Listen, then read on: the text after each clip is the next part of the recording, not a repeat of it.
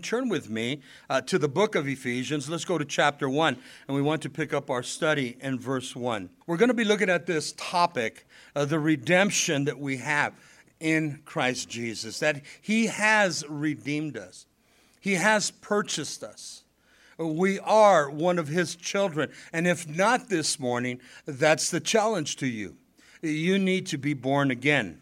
Now, when we begin a new book study, I always like to give you a little bit of introduction. So stay with me for just a minute. As we begin our new book, remember it's called the letter, it's also called the epistle.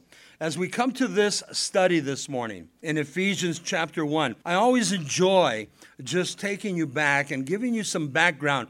And we want to speak about the city of Ephesus and why Paul was writing. Very important, and we'll see how God will minister to our hearts. So as you look at the book of Ephesians, the theme is that we are in Christ Jesus. Notice the importance that we are in Christ Jesus. Either we're in Christ or we're out of Christ. And that's the logic that Paul's going to bring forth. And then he's going to be speaking to the church at Ephesus concerning the unity of the church, the body of Christ.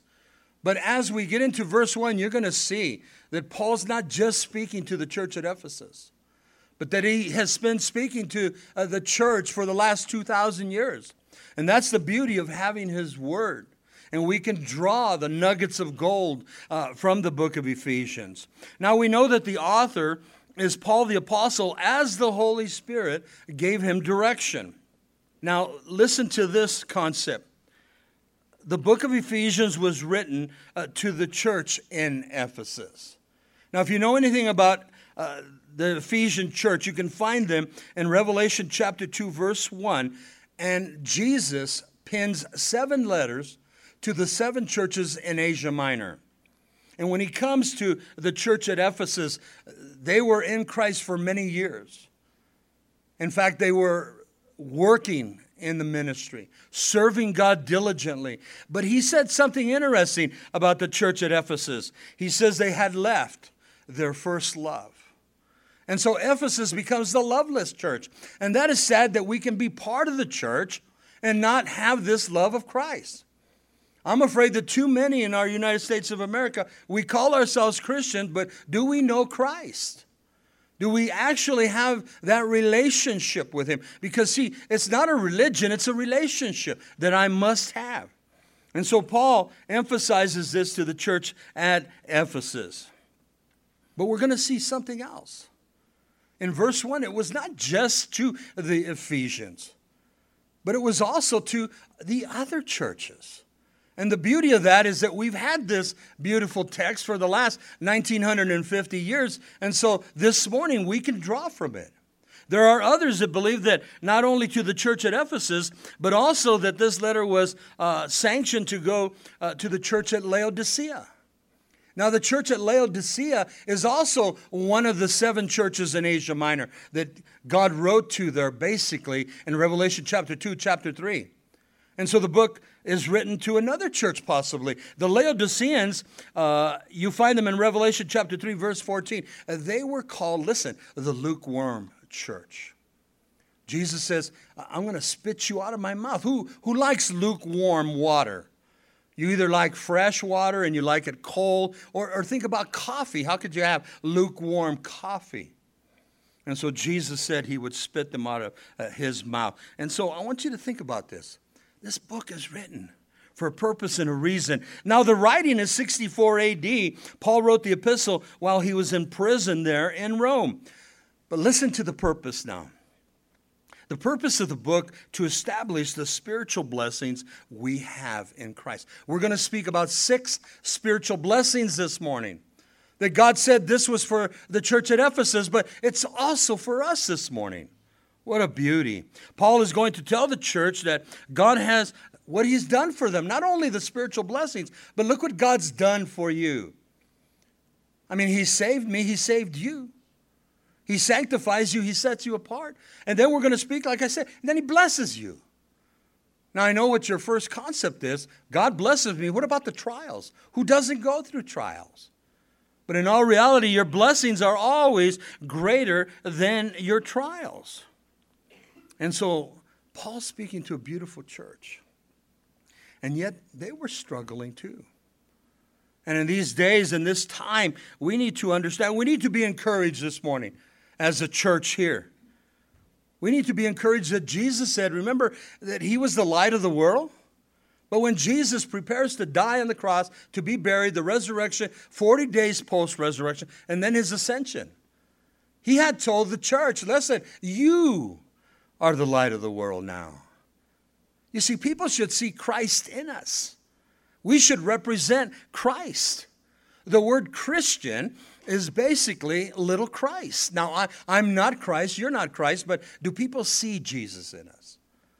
You see, the Bible says that we're walking epistles, that he writes his word on our hearts. When I meet somebody, are they attracted because of that light? Are they attracted because Christ is in me? Are they attracted and do they say, listen, I want what she has. I want what he has. 28 years ago when my friend Steve was sharing with me at work, I saw something in this kid. I saw the light of God. I didn't know it at the time, but I saw something in him. And I wanted that because I was struggling with my, vices. And so be an example. And so this is what Paul is speaking of. Now, another thing that I like to do is when I begin a book study is to give you a background of the city. And it really speaks to us because if Ephesus needed the gospel, what about Las Cruces? And so let me give you some background. Ephesus, the city, was a large and important city in the west coast of Asia Minor where the Apostle Paul founded the church. Ephesus enjoyed, listen, very much wealth and prominence.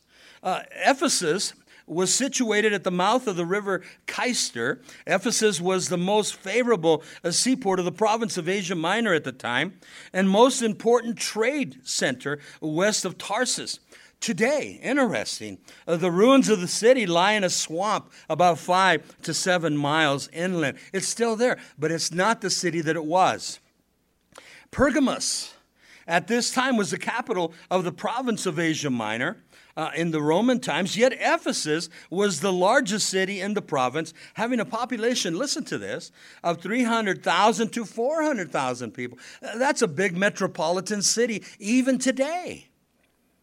And so Ephesus, listen, just to describe her more, contained a theater that seated an estimated 25,000 people. A main thoroughfare, some 105 feet wide, ran from the theater to the harbor. At each end, which stood an impressive gate, the thoroughfare was flanked on each side by rows of columns of 50 feet deep. Behind these columns were baths and gymnasiums and impressive buildings. And so the most significant reason for the prominence of Ephesus was her religion. Listen to that. The temple of Artemis was her Greek name, or they also called her Diana, according to her Roman name. Ephesus was ranked, listen, as one of the 7 wonders of the ancient world because of this tremendous edifice. When you went to the city of Ephesus, you knew that there was this temple to the goddess Diana or Artemis. And you went and you were amazed. Imagine, one of the 7 wonders of the world at this particular time. Now, listen to this. As the twin sister of Apollos, we're speaking of Artemis, and daughter of Zeus, Artemis was known as the moon goddess, the goddess of hunting, and the patroness of young girls, or also the goddess of young girls. The temple at Ephesus housed the multi-breasted image of Artemis, which was reputed to have come directly from Zeus, and you can read this in the book of Acts. In chapter 19, verse 37, this multi-breasted image was made of ebony, and they worshipped it. And now you're going to see how the silversmiths actually got into the picture. And they made the amulets of Diana or Artemis, and then amulets of the shrine. And it was part of their trade. It was their bread and butter. But when Paul brought the gospel, something happened. Many were coming to saving grace, and they said, hey, we don't need Artemis anymore. We don't need those amulets anymore. We don't need those shrines of Diana. And they just began to serve God. Let me give you this last portion of the temple. It was, again, one of the 7 wonders of the world. The temple of Artemis, or also called Diana, in Paul's day was supported, listen to this, with 127 columns, each of them 197 feet high. The Ephesians took great pride in this grand edifice. Now you can see why it was part of the 7 wonders of the world. During the Roman period, they promoted the worship of Artemis or Diana by minting coins with the inscription Diana of the Ephesians. Now, listen to this piece of knowledge.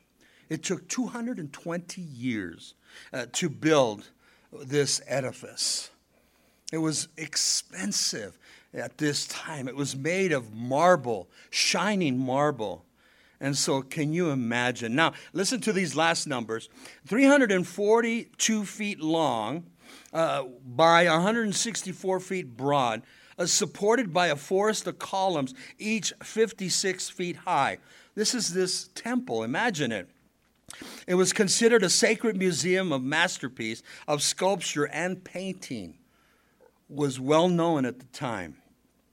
Now, as I read all of this to you, you can see the reason that the Holy Spirit would send Paul to Ephesus. But what about our city? God wants to do a work in our community. God wants to do a work in this Doña Ana Valley. There's so many here that don't know Christ. They go to church. They call themselves Christian. But do you know Jesus? Is there a relationship? And that's what we're going to talk about this morning. Redemption in Christ. Have I been redeemed? Or do I just call myself Christian? Well, I go to Calvary Chapel, or I go to the Baptist church. I go to the Methodist, the Presbyterian, the Lutheran. We can name them all. This community, I'm very Catholic. And all of these are good. There's nothing wrong. But do you know Christ? Is there a relationship? Have you been redeemed? And that's a challenge to us. And so Paul begins here in Ephesians chapter 1. Look at verses 1 and 2. Paul always gives a greeting or an introduction, and I like this. He begins in verse 1. He says, Paul, an apostle of Jesus Christ, and underline that, by the will of God. By the will of God, to the saints, that speaks of the church, who are in Ephesus, and here's where we come in, and the faithful in Christ. So it's not just Ephesus, or it's not just the Laodiceans, but it's us. In the last 1950 years, God has poured out His Spirit, and it's His will to do this. But look at verse 1 again. Because Paul was not one of the original appointed as an apostle by Jesus Christ, he was considered the apostle born out of due season. So many times it was needful for Paul to affirm that he had not taken this office of himself, but that he had been called to it by the authority of Jesus Christ. So important, church. Paul was called to be an apostle. Remember that Judas Iscariot went out and he hung himself. The lots were cast and it fell upon one called Matthias. Well, the Bible says that God never ordained that. And we find later that Paul was the apostle born out of a due season. I believe he was the 12th apostle. The word apostle, one sent out, one sent to execute a commission. It's applied because the apostles were sent out by Christ to preach His gospel, the good news, and to establish His churches. That's exactly what Paul did. This is often possible only through the Holy Spirit. Paul did this as often as he could. He would go to a city and start a Bible study, if you may, and then he would start a church. The word apostle is another word that I like to play with in a sense. An apostle is a representative of Christ, obviously. We think of an apostle, he is also considered an ambassador. Now, the United States of America has ambassadors. And when an ambassador goes out, he represents his country. Basically, you and I, if we're Christian, we're ambassadors for Christ. Wherever you go, wherever I go, I represent Christ. So do you. Maybe you don't have the title apostle. Maybe you don't have the title, deacon or elder or pastor. But we are ambassadors, representatives of Christ. And as I shared earlier, when they see you, do they see Jesus? But notice in verse 1 again, by the will of God. This is Paul's call. Not by the will of man, but by the will of God. And then it says, sent out to the saints. The word saints here speaks of those in Ephesus, but to the faithful in Christ. So it goes farther. And remember the theme of the epistle now, that we are in Christ. I thank the Lord that the Ephesians were in Christ. And if it was also sent to the Laodicean church, that they were in Christ. And yet they struggled. They were the lukewarm church. Notice the Ephesians, they were in Christ, but yet they were considered the loveless church. They just became mechanics in the ministry. Be careful when we just do the mechanical things. Well, it's Sunday, I got to go to church. Well, it's Easter, I got to go to church. It's Christmas, I got to go to church. A lot of people do that. Do we have that relationship with Christ? And so the church at Ephesus, and to the faithful, the church for the last 2,000 years. That's who Paul's writing to. And then look at verse 2. We're still in the greeting. And he speaks about grace and he speaks about peace. Oftentimes this is described, listen, as the Siamese twins in the New Testament. And so Paul's here, he says, grace to you and peace from God, our Father and the Lord Jesus Christ. The Siamese twins. Now, let me just explain quickly. Grace is unmerited favor. I deserve judgment, so do you. But God gives us grace. That's what was accomplished at the cross. I deserve to go to hell, basically. But Jesus died for me. He died for you to give us life, life eternal. And he gives us his grace. And because I have his grace, now I have his peace. The peace that passes all understanding. You see, man has always wanted peace. I mean, you don't think they wanted peace when World War I broke out, World War II broke out? The Korean conflict, the Vietnam conflict, and now in Iraq again? And we desperately seek peace. But we're always going to have wars and rumors of wars, the Bible says. But the peace that man seeks after, listen, is plastic. It's temporal. But the peace that I have, the peace that you have, is eternal. Oh, I might go through my struggles and my trials and my tribulations, but I have the peace of God in me. You have God's peace in you. I love it when you go to Israel because the Jews, when they greet you, shalom, shalom, they always greet you twice. And the word shalom in the Hebrew is peace. So they say to you, peace, peace. And it's a beautiful, salutation. It's a beautiful greeting. But the peace of God that passes all understanding. So now Paul gets through the greeting, the introduction. He gets through this salutation. And he begins the scriptural base now. Our redemption, listen, in Jesus Christ. He begins in verse 3.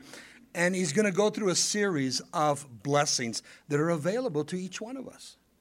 Blessed be the God and Father of our Lord Jesus Christ, who has blessed us, speaking of the church, with every spiritual blessing in the heavenly places in Christ Jesus.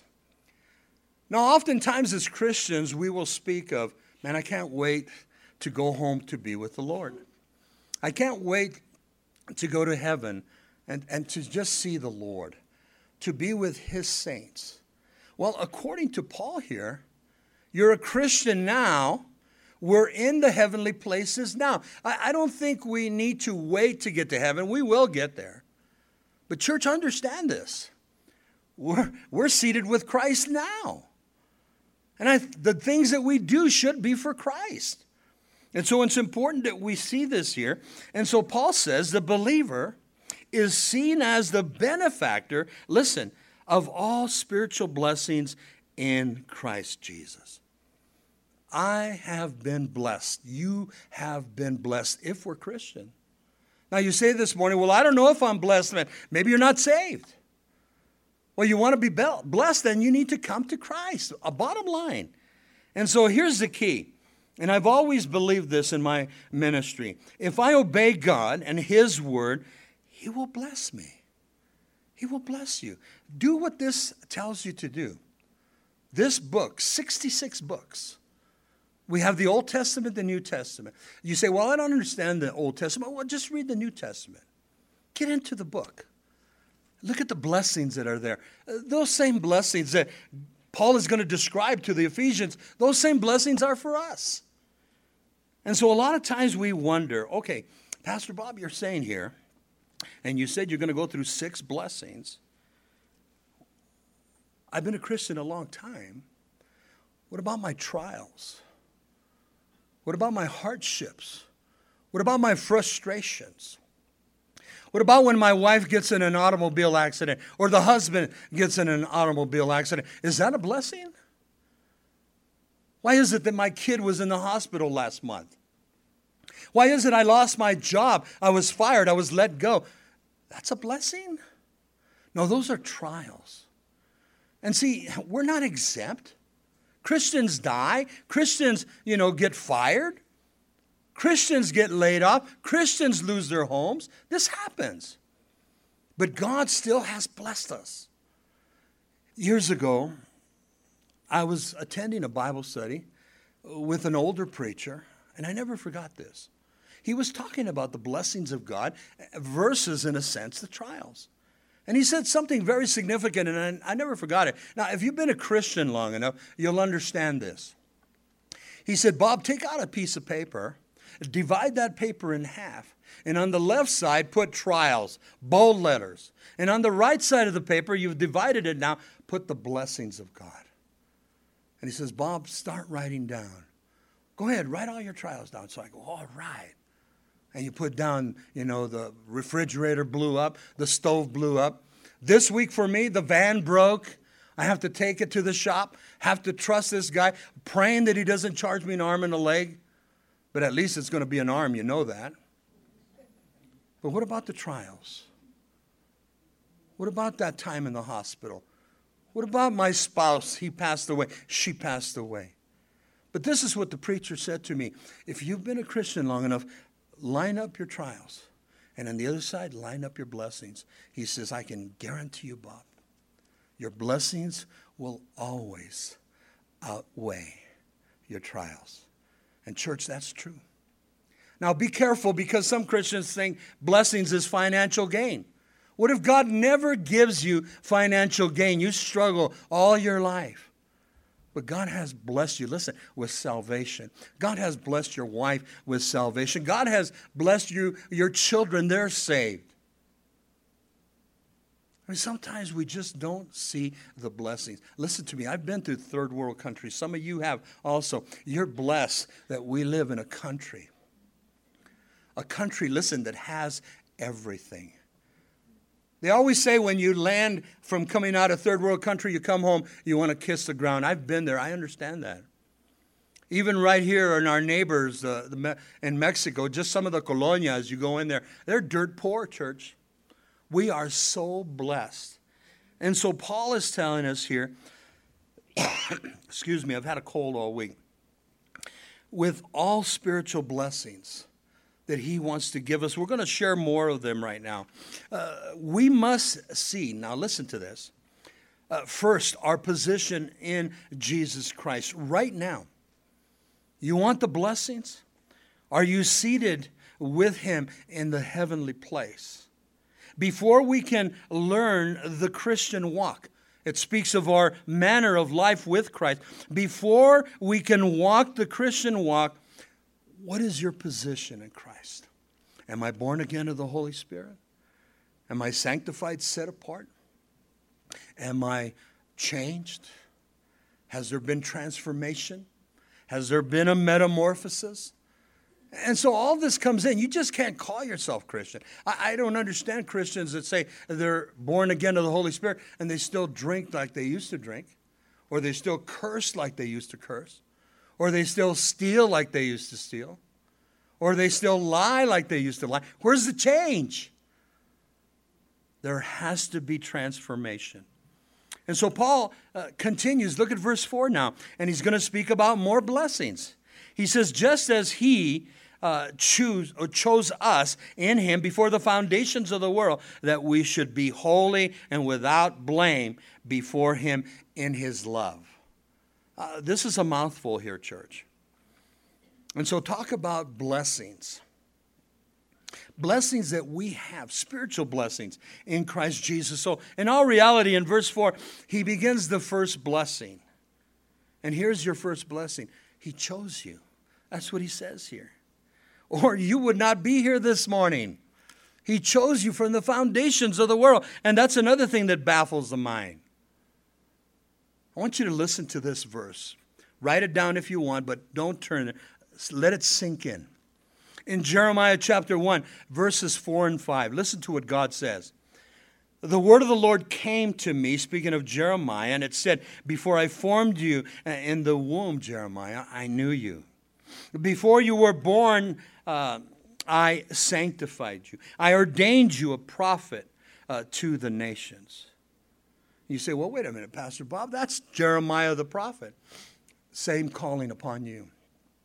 God chose us from the foundations of the world. Now, on your own, I want you to think of your birthday right now. Go back to that year. If it was 80s, 1990s, when were you born? You go back to the 40s. You go back to the 50s. Pick that date out. That's your birthday. That's when you were born. Okay, go back 10 months before that. You're not conceived yet.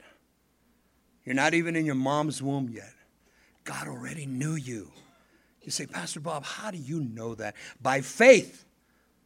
Faith comes by hearing, hearing by the word of God. I love to do this in Scripture. I tell people, turn to Genesis chapter 1, verse 1, and then go to the left. What do you mean go to the left? Don't we read right to left? No, go to the left. Well, there's nothing there. That's right. He already knew you there.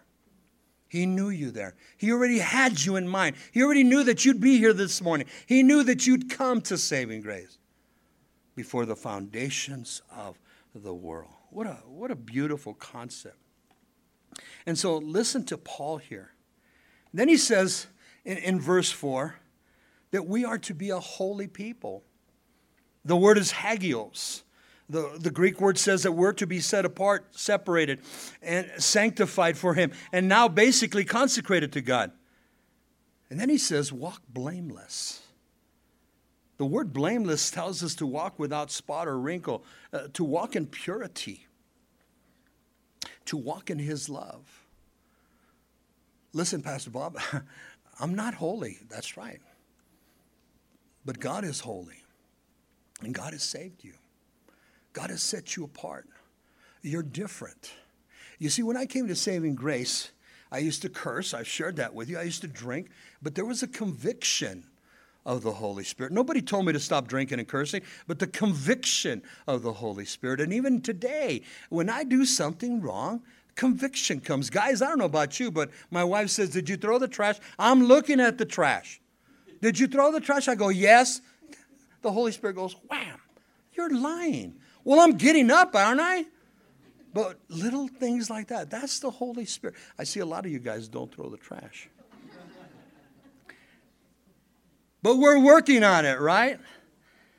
Look at verse 5. I always tell the new guys that are getting married, and then they come back in the church, they're married now. So the first test, I ask the wife, has he washed dishes? No. And then I look at them, because we counsel them, hey, did you wash dishes? And let me give you the insight on that, guys. That's why you get a dog. When the dishes are done, no, don't do that.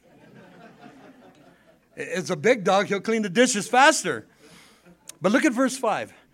And here's another blessing, church. Yes, we're chosen, but there's something about the word predestination. And some of us don't like the word.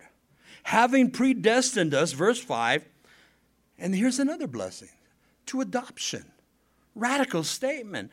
As sons by Jesus Christ to himself, according, this one baffles your mind too, to the good pleasure of his will. You know, a lot of times you say, well, how do I know God loves me? Look what Paul the Apostle is writing, through the power of the Holy Spirit. And so here's the second blessing. God the Father has predestined us. He's speaking to the church. He has also adopted us, he's speaking to the church, into his family, bringing us unto himself through his Son, Jesus Christ. So I would ask the question there, why? Why would God do this? For his good pleasure. God has redeemed me. God has redeemed you, the church, the body of Christ, for his good pleasure. You see, sometimes we have a hard time. How do I know people really love me? Well, I hope my wife loves me. I hope the husband loves you. My children, I hope they love me. As long as you give them something, they're going to love you. But how do I know? Because the Holy Spirit relays it to your heart that God loves me. While I was a sinner, while you were a sinner, he died for me. But notice the blessings here. That I've been predestined. I've been adopted. I've been redeemed. And for God's good pleasure. The word redemption, listen. We have been purchased. We are a purchased possession. So you might equate right away, well, how much did God pay? Listen, this is what God paid. He paid all of his blood. He shed his blood for you and for me. Predestined. It's a big word. That God had foreknowledge of me. He chose us. He called us. He elected us. Verse 4 says that God chose us, speaking of the church, before the foundations of the world. We just read that out of Jeremiah chapter 1. That he chose us. Here's another translation, simple translation. That he picked us out of the group of mankind. He picked us. He picked me. He picked you. That he elected us. He chose us out of that same group. That he called us from the whole world standard. I want you to think of that. Predestined. He determined us beforehand, before the foundations of the world. He ordained us. Listen. He foreordained us, predestined us. But look at the word adoption now. And I'm going to say a harsh word here. He adopts us into the kingdom of God. We're one of his children. We're not illegitimate. We're not bastard children. But we're children of God. And if not this morning, church, what are you waiting for? I'm baffled that salvation is so simple. In Romans chapter 10, verse 13, Paul says, those that call upon the name of the Lord shall be saved. Why do we wait so long? In my testimony, I came to saving grace at 32. Everybody at our church, a bunch of youngsters getting saved, you know. And I remember praying, I said, oh, Lord, thank you for my salvation, Lord. But why did you wait till I was 32? And I always get that small, still voice. It wasn't my fault. God was there, always was there, but we're so busy meandering through the world, doing those things, those appetites of the world, until the Holy Spirit finally, cracks that knucklehead, and you come to saving grace. He redeems us. He purchased us with his blood. And then he adopts me. And if I'm not adopted, then I'm still illegitimate. Oh, I might have my biological parents, but I don't know my heavenly Father. And church, that's available. All we have to do is ask. Look at verse 6 now. And this whole concept, he chooses us, he ordains us, he calls us, he elects us, he predestines us, and then we shared here, he adopts us, and then he gives you the reason. Verse 6, to the praise of the glory of his grace by which he made us accepted in the beloved. So here's the third blessing, if you may. We're accepted by God through his Son, Jesus Christ. God will not and cannot accept us apart from Jesus Christ. I must come to saving grace. Then he accepts us. I can't just come and say, Lord, will you accept me? Are you born again of the Holy Spirit? Have you given your life to Jesus? Have you been made acceptable? That's what he's saying in the Greek. Well, you say, that's not fair. I haven't chosen God. Well, then what are we waiting for?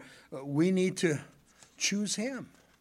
You see, God has built in us free moral agency. We're not animals. Animals have instinct. You ever thought of Noah when God says, I want you to build the ark? Tell the animals to come in 2 by 2. They did. They're obedient to God's call. What about us? I always thought about it. 2 lions walked in. I could just see God putting 2 lamb right in front of those. And the lions are going, wow, lunch and dinner. But what about us? We've been given free moral agency. We have the freedom, listen, of choice. Well, if God's chosen me, God's elected me, God's called me, why doesn't he just save me? Because he wants you to call upon him. He doesn't want robots. He wants Christians that'll say, Lord, I love you. Thank you for dying for me. Now that I know that, I want to accept you. Come into my life. And I tell you, church, if you're not saved here this morning, I'll give you that opportunity before we close, and he'll come into your life. Something will transpire. That's the mystery of salvation. God does the work, not me. The Holy Spirit convicts us. Look at verse 7 now. He continues this. In him we have redemption now. Listen to this. This is going to be the 4th blessing. In him, speaking of Christ, we, the church, we have redemption through his blood. Again, he speaks of his blood. For he says, in his blood, the forgiveness of sins, according to the riches, and here's that word again, grace. You see, I deserve that judgment again, but he gives us grace. So here's the 4th blessing. We have been redeemed, and it speaks of past, present, and future. But here it speaks about past tense. By his precious blood that was shed at Calvary 2,000 years ago. All of our sins have been forgiven, washed in his blood, past, present, and future. You see, church, when I sin, and I do, when you sin, and you do, I have an advocate with the Father. I have a lawyer for my defense.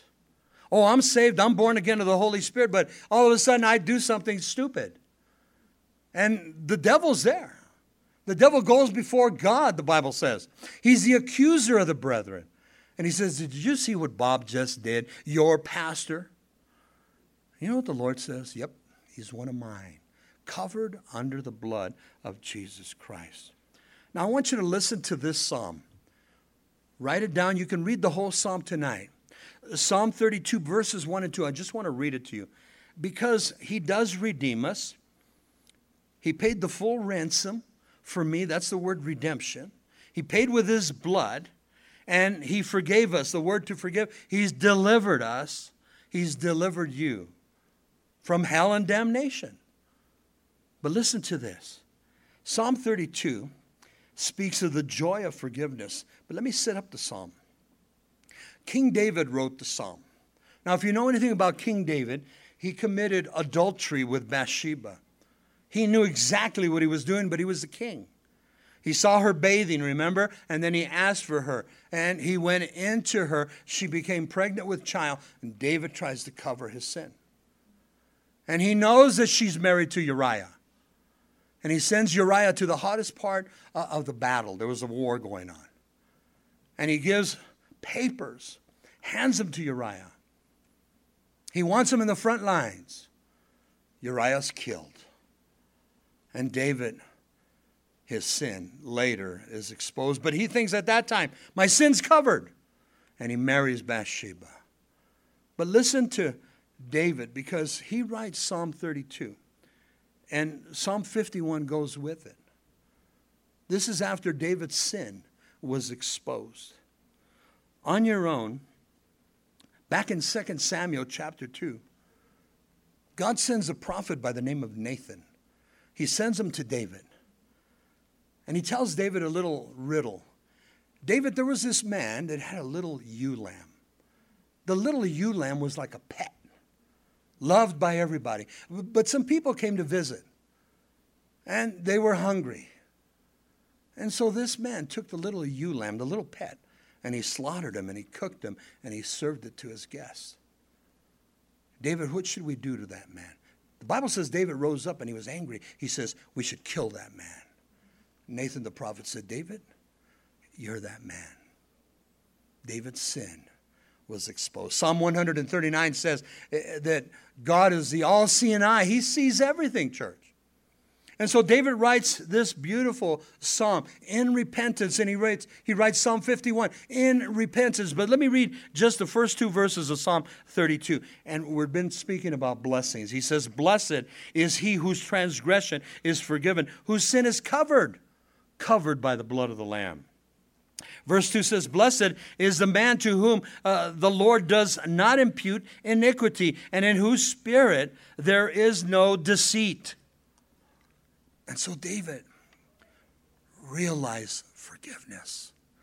In Psalm 51, David says, God desires a man with a broken heart and a broken spirit, a broken and a contrite heart.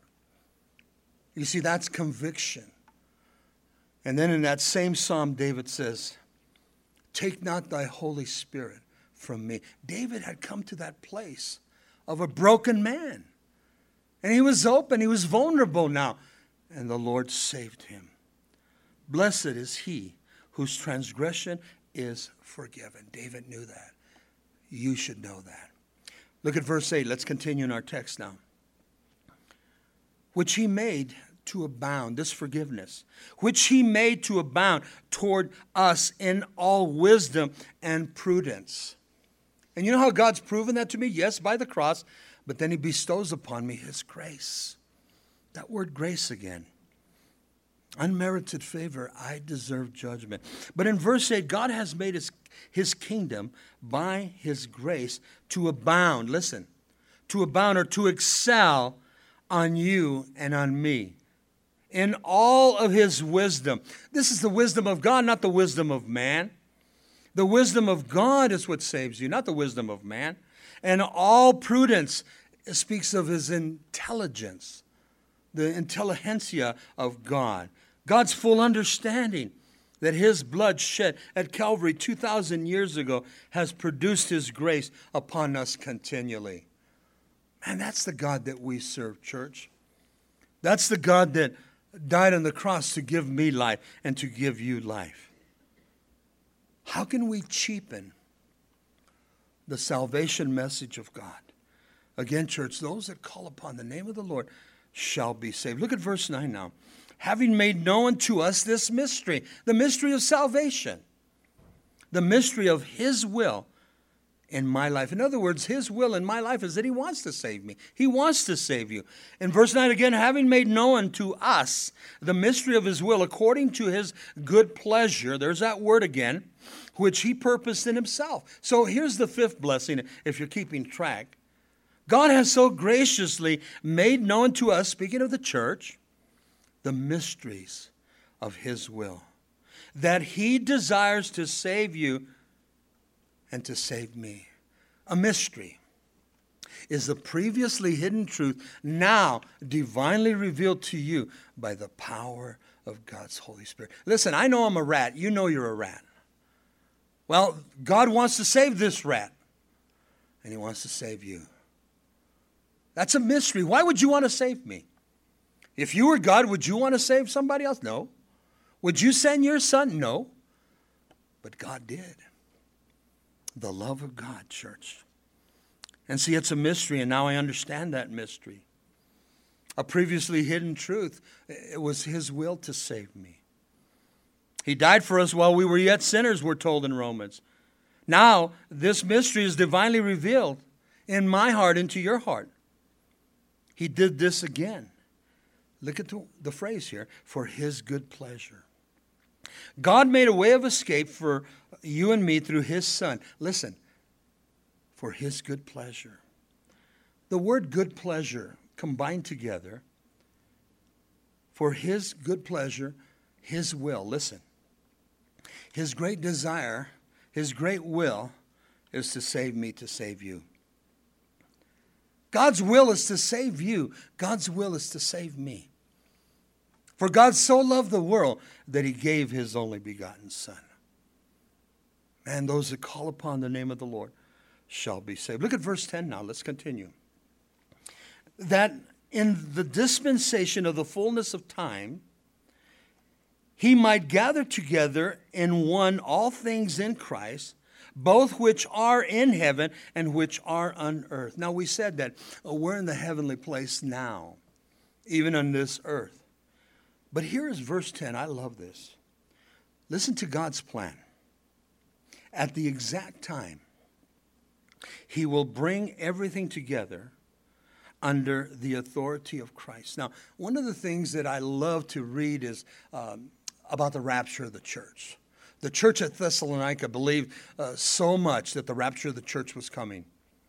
They were on fire for the Lord. Paul believed that the rapture of the church was coming. And here we are, 2007, and the rapture of the church hasn't come. But it will come. How do you know that, Pastor Bob? By faith. God has a plan, and at the exact time, he will bring everything together under the authority of Christ. Everything in heaven and on earth, his appointed time. Now, I want you to listen to this. There's a beautiful passage of Scripture. In Hebrews chapter 9, verse 27, it says, there is an appointed time for men to die once. It's important that we see that because there's a lot of people that believe in reincarnation. Some of you might not remember, but Shirley MacLaine, she was really into reincarnation. Now, listen, I don't know about you, but I don't want to die and then come back as a bug. Come on. Or if you're pretty good, they say you come back, as a dog. Why do I want to come back as a dog? I like dogs, but I don't want to come back as a dog. Then they say if you were pretty bad, you could come back as a goat. I said, you guys are nuts. Notice that there's an appointed time once to die, and then after this, the judgment. We're all going to die one day, unless the rapture of the church comes, but we're all going to die one day. And the key is, then the judgment. Do I know Jesus Christ as my Lord and Savior, or is judgment been appointed to me? Is my name written in the book of life? And so, speak about this dispensation of time. It's all going to come together. Now, another subject, the dispensation of time in your life. God knew exactly the day you would get saved. If you're not saved this morning and you come to saving grace, God knew that you would get saved today. God knew that you would be in this church this morning, this day. The appointed time. God has a plan. We try to figure things out. Those are mysteries. Let God work them in your life. And again, I speak from experience when I finally just surrendered my life to Christ. Wow. Thank you, Lord. Again, Lord, why did you wait so long? It wasn't my fault, Bob. Look at verse 11 now. In him also we have obtained an inheritance. Now, we've been speaking about a lot of blessings. This is the sixth blessing. We spoke that he chose us, he calls us. We spoke that he predestined us. We said that he adopted us. And now we read this word, that we have this inheritance. What a beautiful word. Being predestined according to the purpose of him, whose work all things according to the counsel, and there it is again, of his will. Of his will. Verse 11 is that sixth blessing, if you've been keeping tabs. We have an inheritance now. Because we have been chosen from the foundations of the world to be saved. Again, Paul clarifies that it's God's purpose to save me, to save you. According, now he changes it a little bit, to the counsel of his perfect will. To the counsel of his perfect will. Because God's will is perfect. And so inheritance. Inheritance that we, as the true church, the body of Christ, we have full access to God's possessions. The word will here is the word lot. And in the Old Testament, they cast lots, and then the 12 tribes of Israel were given parcels of land. Now I was thinking of this concept here. What if you never buy a house or have an apartment or a trailer? I mean, you scrounge all your life. Maybe you don't have the great finances. But man, you have this inheritance now. In John 14, we begin there. I go to prepare a place for you, Jesus said. He's preparing a place for me. If I'm one of his children, I have inheritance. You mean, Lord, everything that's in the kingdom of God, it's mine? The Bible says that the streets of gold are in heaven. I've never had a gold bar. Well, you get to heaven, Lord, this is my street. Yeah, it's yours. Can I take a chunk of the gold? Yeah. I don't know why you need it. There's no 7-Elevens up there. It says that there's 12 stones on the gates of heaven. Wow. I've never owned a stone. You see, God is going to give us inheritance, church.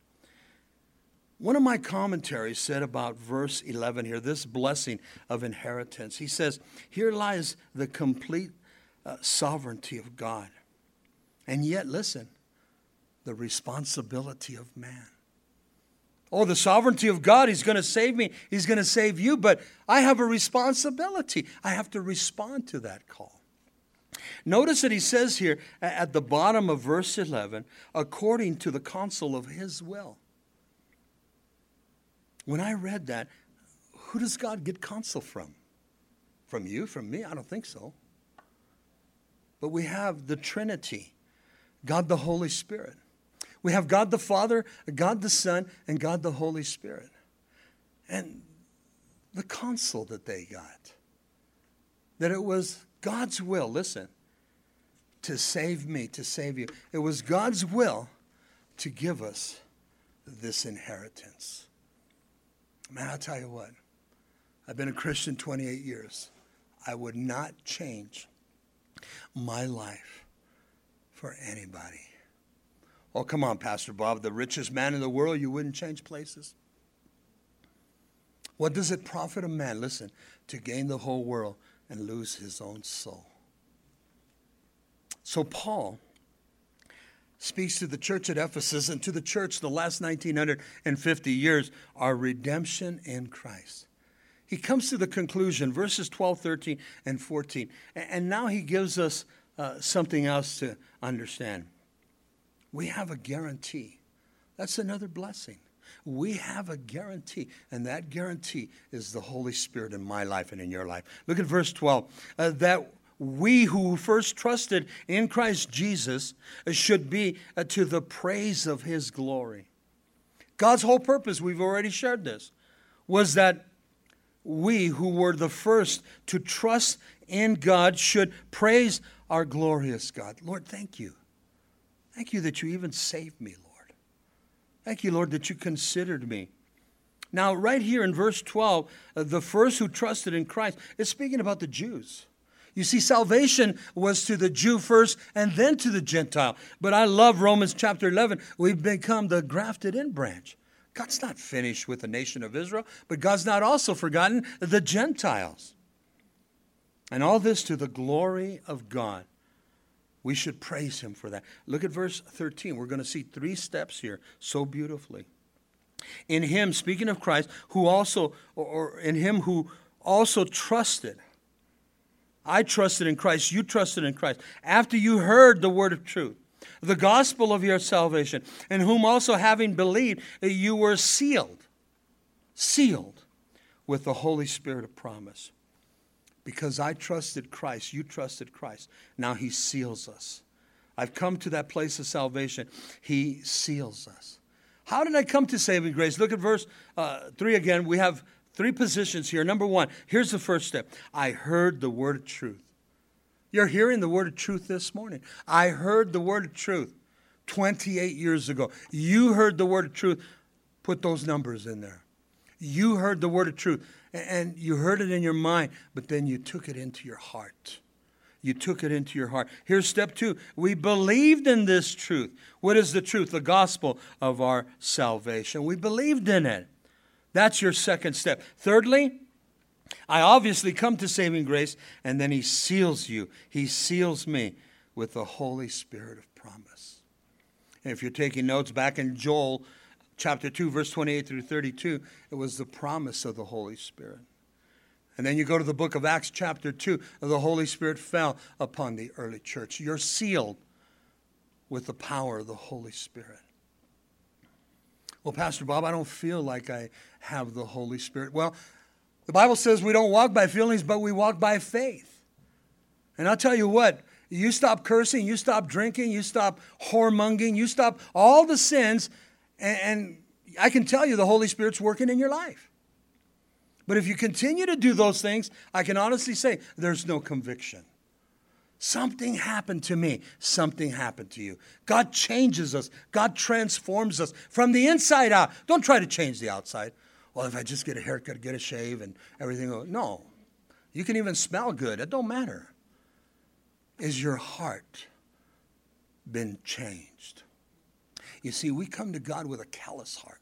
We come to God with a hard heart. We come to God, listen, with a prideful heart. My Bible says that God is the only one that can remove that. Only through the power of His Holy Spirit. Oil in the Old Testament and New Testament was symbolic of the Holy Spirit. When the priests were anointed of God, they would pour oil on top of their head. It says that Aaron, when he was anointed, that they took a flask of oil. It was probably a ram's horn. And they poured it on his head. The Bible says that it went through his head, through his beard, and it saturated to his body. The concept there is that he was anointed from head to toe. In the Old Testament, they used to anoint the right thumb because of the work of God. And they also used to anoint your right toe so that you would do the work of God as you walked.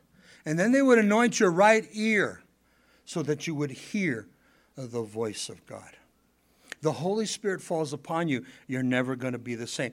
And here's the guarantee. Look at verse 14. Who is the guarantee of our inheritance until the redemption of the purchased possession to the praise of His glory. The Holy Spirit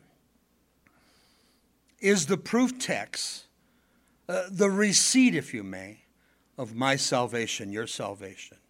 We are sealed with God's Holy Spirit because I am purchased, I am redeemed, I am saved to the praise of His glory.